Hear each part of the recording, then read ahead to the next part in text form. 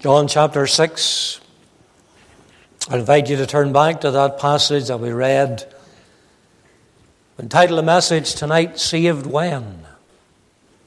Saved when? Let's just unite our hearts together in a word of prayer as we come to the preaching of God's precious word. Father in heaven, we bless thee, Lord, for thy presence already in our midst. Where the 2 or 3 are gathered together in my name, there am I.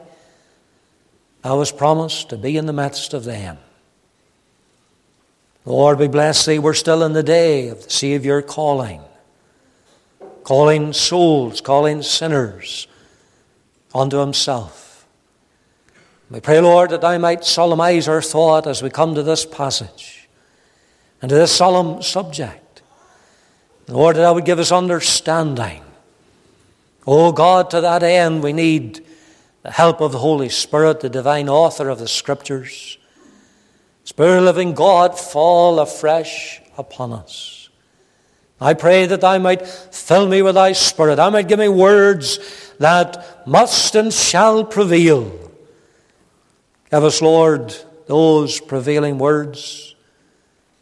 We'd say, Lord, tonight have thine own way. Lord, we pray that thou would take full control.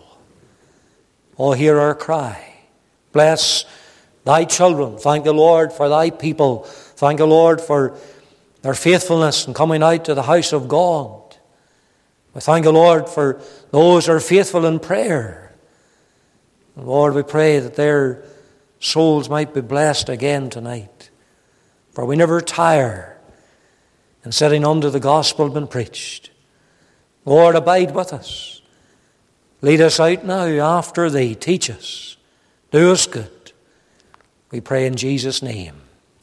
Amen. We learn and we know from the Scriptures that not only is the devil real, but he is subtle. And we're not to be ignorant of his devices. It is in just a couple of chapters' time that you will find the Lord speaking about the devil. And he said this, when he speaketh a lie, he speaketh of his own, for he is a liar and the father of it. Men and women, young people, those words simply instruct us that here is one of the tactics in the devil's armory. And it is a well-used tactic, and is that of lies and telling lies. And it's a tactic that he used from the beginning of time. And you cast your mind back to the Garden of Eden in Genesis chapter 3. We read that he approached Eve as that serpent, more subtle than any beast of the field, and he was to use deception and lies. He sought to question the truth of God's word. He said to Eve, Yea, hath God said that ye shall not eat of every tree of the garden? And that was a twisting of indeed what the word that God had said unto our first parents. He replies to Eve in verse 4, Ye shall not surely die. The devil is about lies, even in religious circles, when it comes to God's word. And the same tactic he employs to this very day, whereby men and women are led to believe half-truths, or they are led to depend upon a misinterpretation of the word of God, and it's a lie.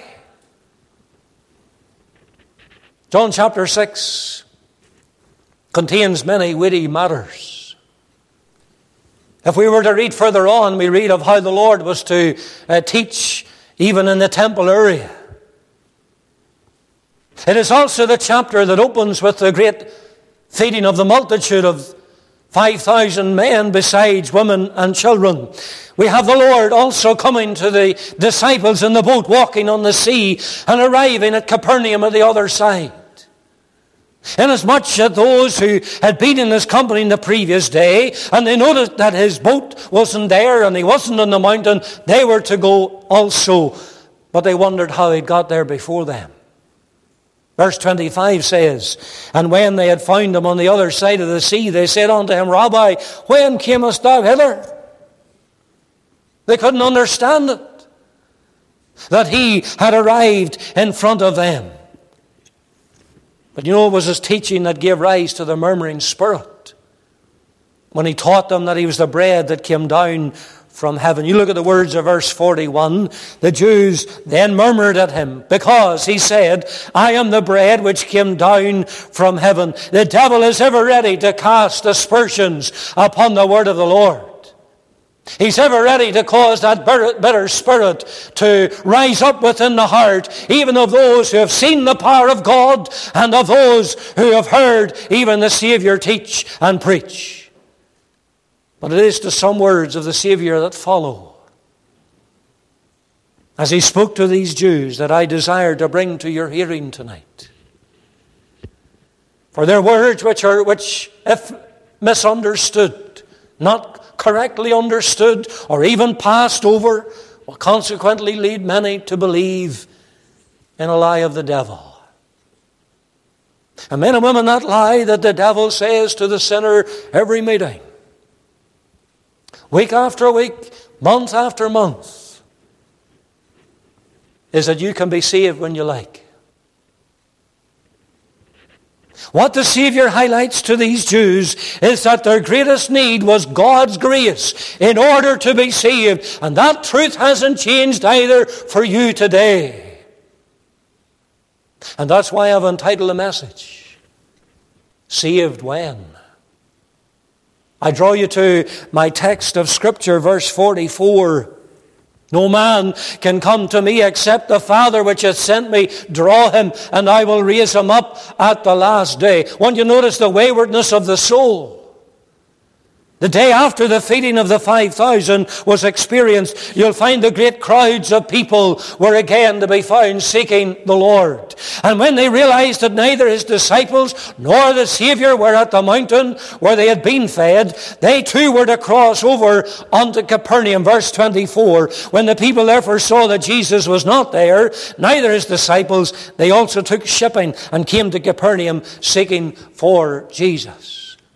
That was, of course, the place where he had based his earthly ministry. Yes, he was brought up in Nazareth, but he was to base his earthly ministry in the place called Capernaum. It was a place greatly blessed. But don't get the impression that as you see this crowd making their way across in those boats to that place called Capernaum, that here's a great revival that has suddenly broke out. A mass of 5,000 people besides women and children, and they're seeking to follow the Lord. Men and women, that's not the case. As the Lord knew what was in their heart, he knows every motive. There were those who were looking for the signs and the wonders, and their real desire was not the way of salvation, but rather the material bread that they had been filled with the day previous. Because the Lord exposes that in verse 26. Jesus answered them and said, Verily, verily, I say unto you, ye seek me not because ye saw the miracles, but because ye did eat of the loaves and were filled. And the Savior was to teach them that he was the bread that the Father had given from heaven. And that saying was to cause them to murmur, and it brought to light the waywardness of the soul of men and women, by which the Savior was to teach them in verse 44, for he says to them, No man can come unto me. Here was a great number of people, one who had heard the teaching of the Savior, one who had received graciously from his hand. For we remember that every good gift and every perfect gift cometh down from above, from the Father of lights, with whom there's no variableness, neither shadow of turning. There were those who had traveled a great distance in order to see Christ and to be in his company. And yet for all of that, there were those who were not seeking salvation. Natural man has not the ability to come unto the Lord. Man left to himself will never come to the Lord for salvation. That was witnessed in the very beginnings of time. You cast your mind again back to those early chapters in Genesis chapter 3 in particular. For when Adam and Eve had sinned in the garden, when they realized their nakedness, when their eyes were open, what did they do? Did they run to the Lord God? Did they run in order to seek forgiveness and salvation from death?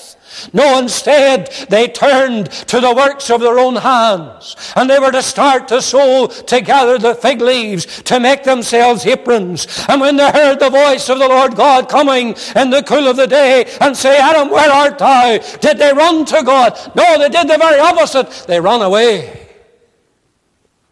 And they sought to hide themselves even behind the trees of the garden. They didn't come to the Lord knowing that they needed to be saved from His wrath. The very opposite was the case. And so immediately we're staring at a great problem here. Man cannot get saved whenever he likes. For he is absolutely in an inability to come unto God in the first place. The will of man does not allow him to do that. The will of man is against God. That is seen, moreover, because natural man is material-minded. These people to whom the Savior was speaking were after the physical bread. Indeed, in the opening words of the chapter, you look at the words of verse 2, for example, we have it outlaid for us. Verse 1, after these things, Jesus went over the Sea of Galilee, which is the Sea of Tiberias, and a great multitude followed him, because they saw his miracles which he did in them that were diseased. There's their motive. They just wanted to see the miracles. They wanted to see the signs and wonders. They were only following because of those things that they'd heard that the Lord had done for the diseased. They were after more of the spectacular. They were after following the material, and all the time they had no thought about their own soul. And isn't that what we are taught by the Apostle Paul, the church there at Corinth, 1 Corinthians chapter 1 and verse 14, for it tells us, chapter 2 and verse 14, but the natural man receiveth not the things of the Spirit of God, for they are foolishness unto him, neither can he know them, because they are spiritually discerned. The natural man receiveth not. You see that little word there, that phrase, it means there's no welcome. The natural man doesn't welcome Christ or the things of God.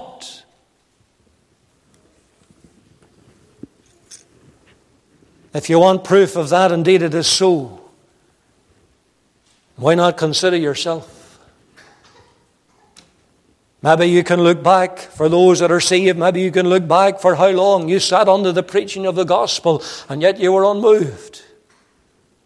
Maybe I'm preaching to those tonight and you're unsaved, and how often have you sat under the preaching of Christ? You know the need of your soul's salvation. You've heard about the Savior, the only Redeemer, and yet you yourself are still not saved. You have not come to the Lord that you might have life. Why?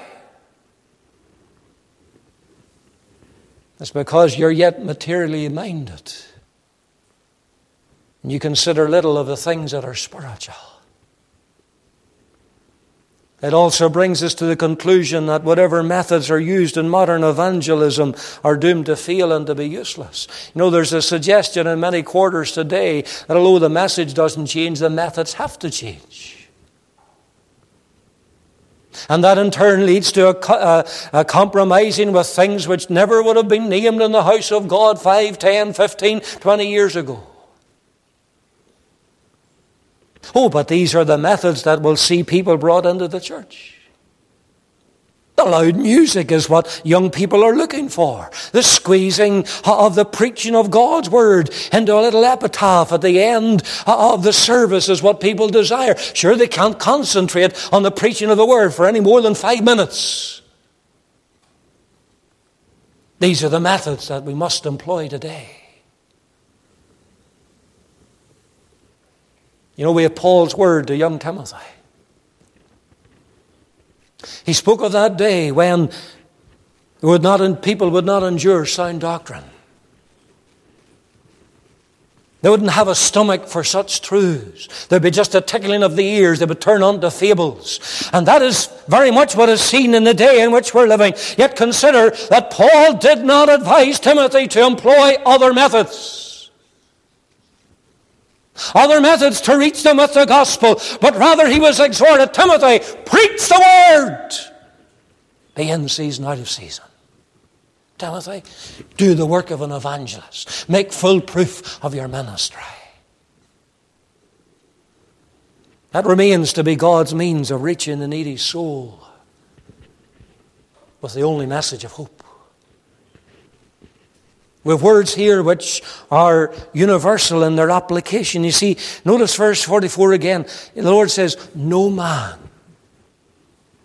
can come to me. No man. That applies to all concerned. It applies to the churchgoer. It applies as well to the soul that never darkens the house of God. It applies to the good living so-called person, as well as to those who may be described as those on the dirty side of the broad road.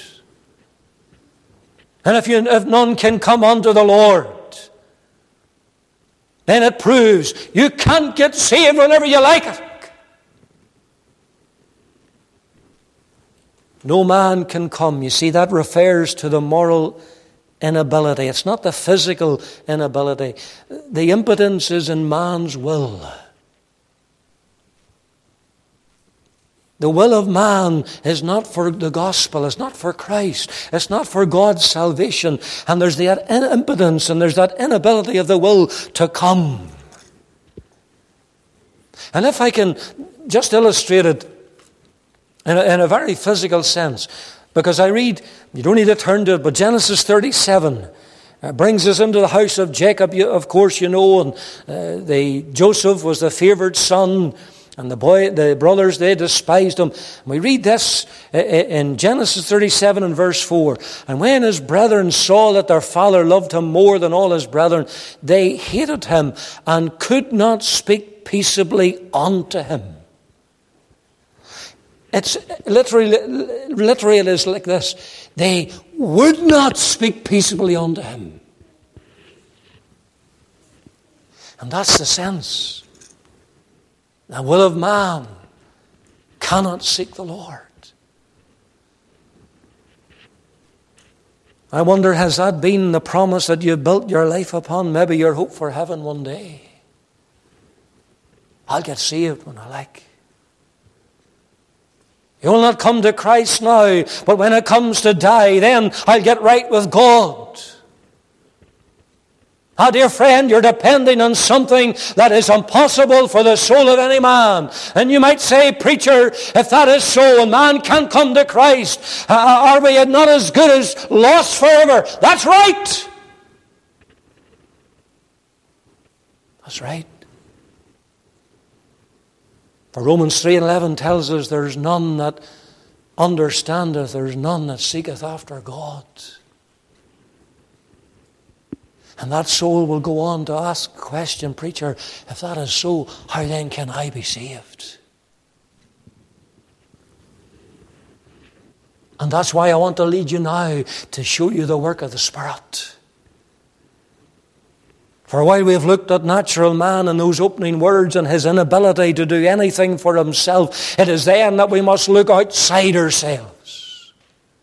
And we must realize that we need the supernatural work of God by the power of His Spirit if our soul is to be saved. Look at the verse. No man can come to me except the Father which hath sent me draw him. And now we're seeing the absolute necessity of the Holy Spirit to work on the souls of lost mankind. Here's something that's supernatural. It is that which the Lord spoke about to Nicodemus that night in which he came to him. He said, marvel not that I said unto thee, ye must be born again. The wind bloweth where it listeth, and thou hearest the sound thereof, and canst not tell whence it cometh or whither it goeth. So is every one that is born of the Spirit. For a soul to be converted and saved, the Holy Spirit, first of all, must open the blinded eyes that they see their need. And with the opening of the eyes, there's the opening of the understanding, not only to realize their lost condition, but to see the need and the provision of God's salvation. Men and women, if you don't realize that you're sick, if you don't realize that you have a temper and that you have a distemper, I should say, or some illness in the body, you will never make that phone call. You will never go to the doctor's surgery. And God, by His Spirit, must open the blinded eyes first. and show you your state, your undone state, before you'll realize and see your need and provision of God's salvation. Is that not seen even in the examples that are given in the Old Testament scriptures? I draw you to think for a moment just of Hagar. Remember how Hagar was thrust out from the home of Abram? And she went into the wilderness, and there she sat down, fearful of the child, because they had no water. They're dying from thirst. Her son was ready to perish. And we read the words in verse 19, and God opened her eyes, and she saw a well of water, and she went and filled a bottle with water and gave the lad drink. God had to open her eyes in order that she might see that well of water. A thirsty soul, yet she couldn't see the provision of the well. And so that speaks to us in the spiritual context that God must open the eyes of the blinded sinner that they might see the provision of the well of salvation and of that water from which only Christ can give and from which the sinner will never thirst again. Of yourself you will never see the well. But you see, this is the work of God's Spirit.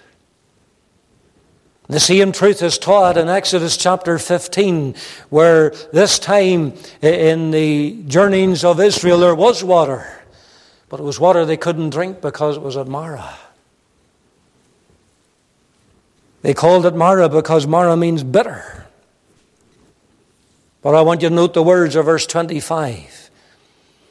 And Moses here, he cried unto the Lord, and the Lord showed him a tree, which when he had cast into the waters were made sweet, that he made for them a statute and ordinance, and there he proved them. Following the cry of Moses, the Lord was to show him a tree.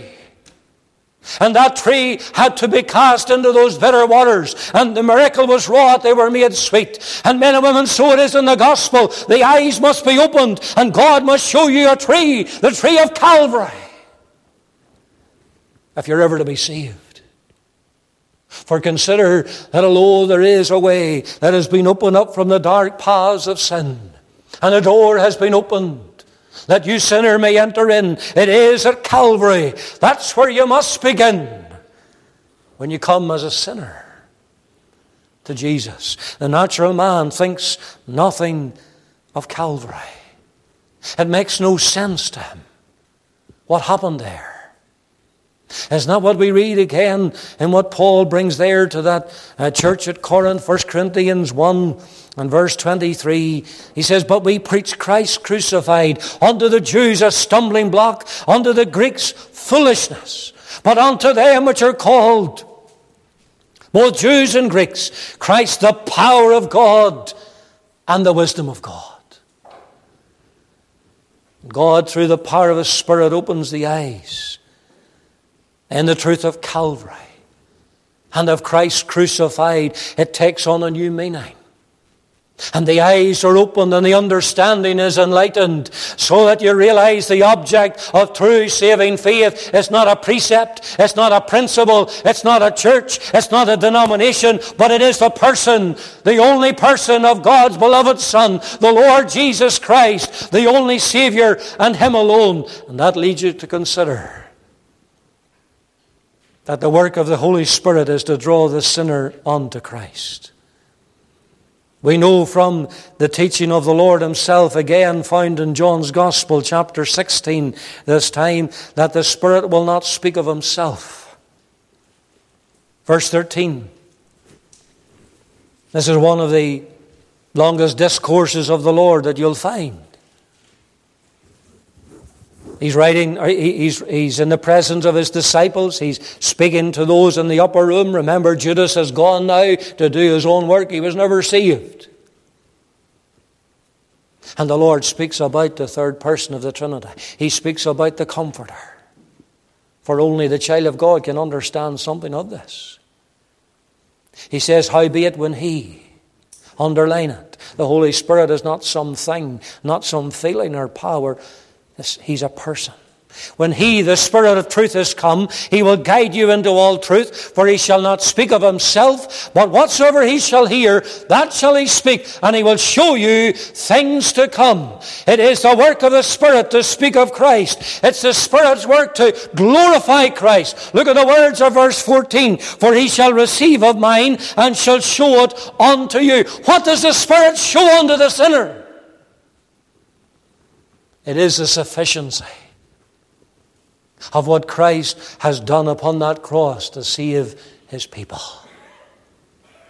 It is the Savior who took upon Himself the form of man, yet without sin. He came not to destroy the law, but to fulfill it on our behalf. And upon the cross, He was to die that atoning death. He was to shed His own precious blood. As we considered this morning, without the shedding of blood, there is no remission.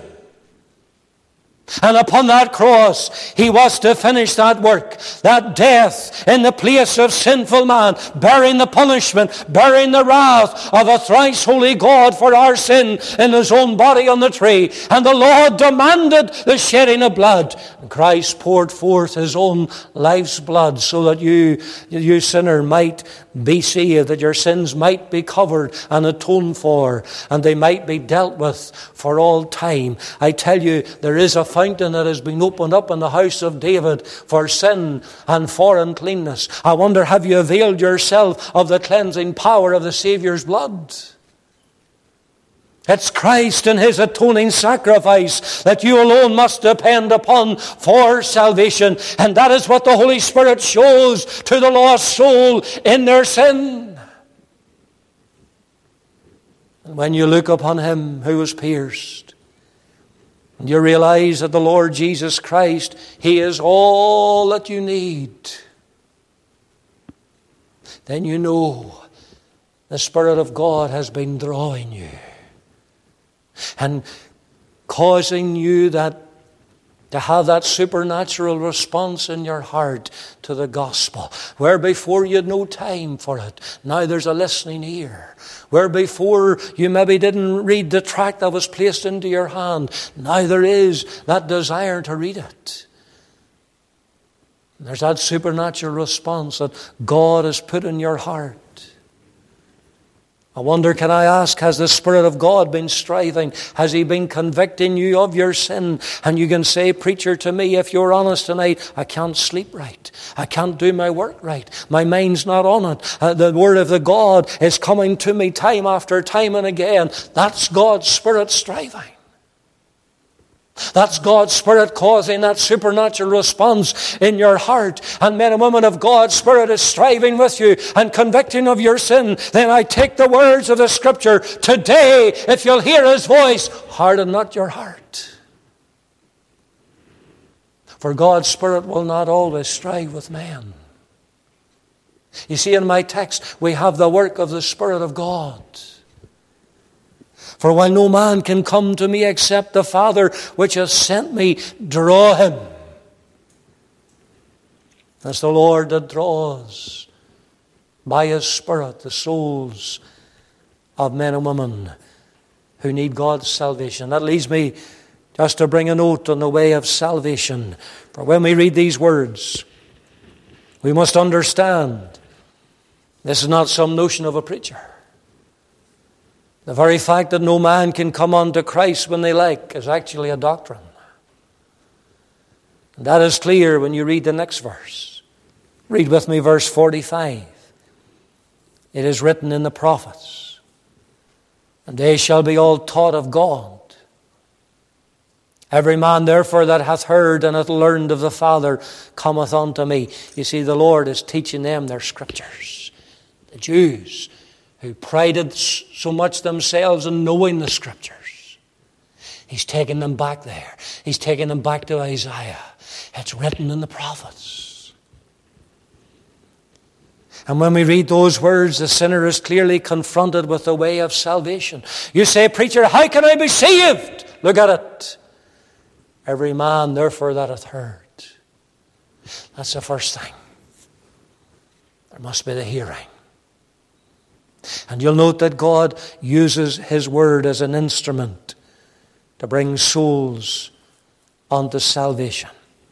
The words of Romans 10, verse 14, are maybe familiar to many. How then shall they call on him in whom they have not believed? And how shall they believe in him of whom they have not heard? And how shall they hear without a preacher? And verse 17, so then faith cometh by hearing, and hearing by the word of God. Saving faith is not something that man is able to work up. It's a gift of God.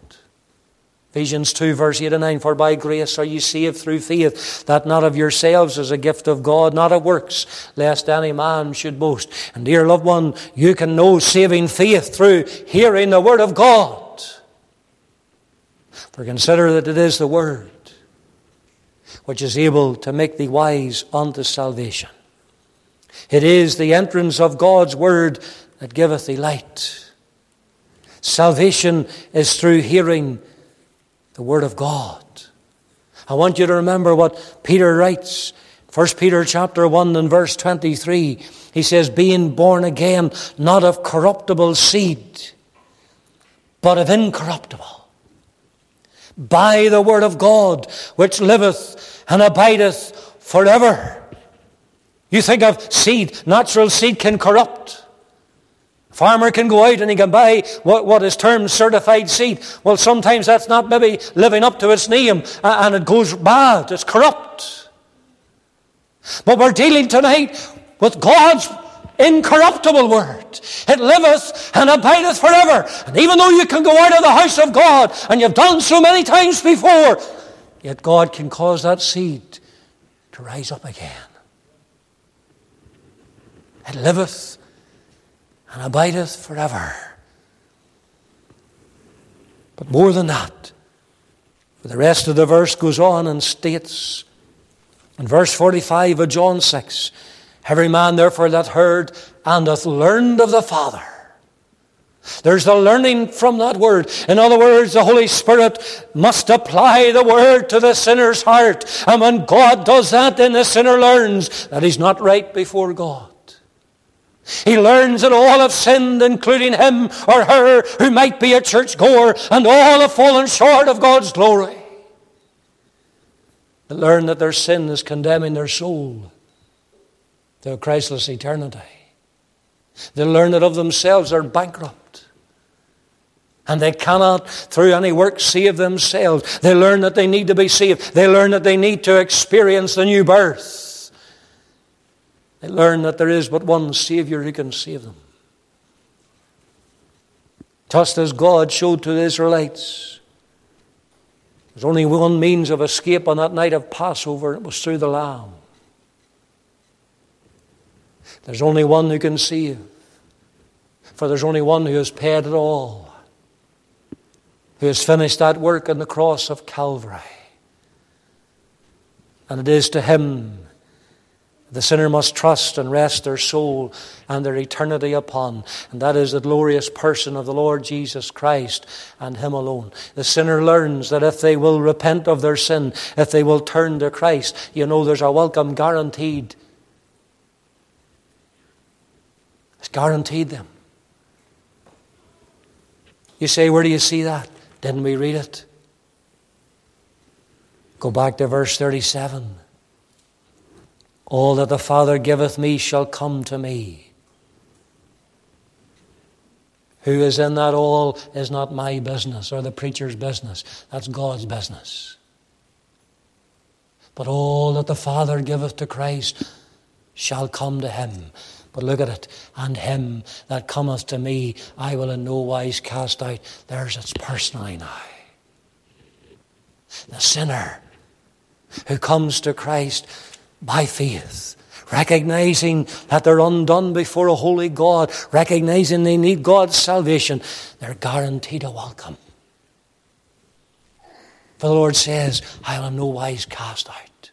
Every man therefore that hath heard and hath learned of the Father cometh unto me. Dear soul, you must come to Christ, and the power of God's Spirit enables you even to do that.